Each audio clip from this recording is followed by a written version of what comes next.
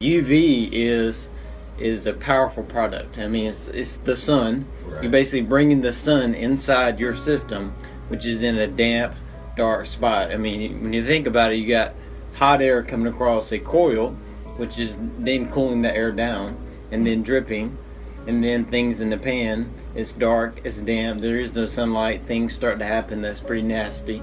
UV can handle that problem. So if you think about the north side of a house, or if you're in the woods, the north side of a tree has moss on it. Right. That's because it gets no UV. Things start to grow, right? Right. So we can take that same power and put it inside your system.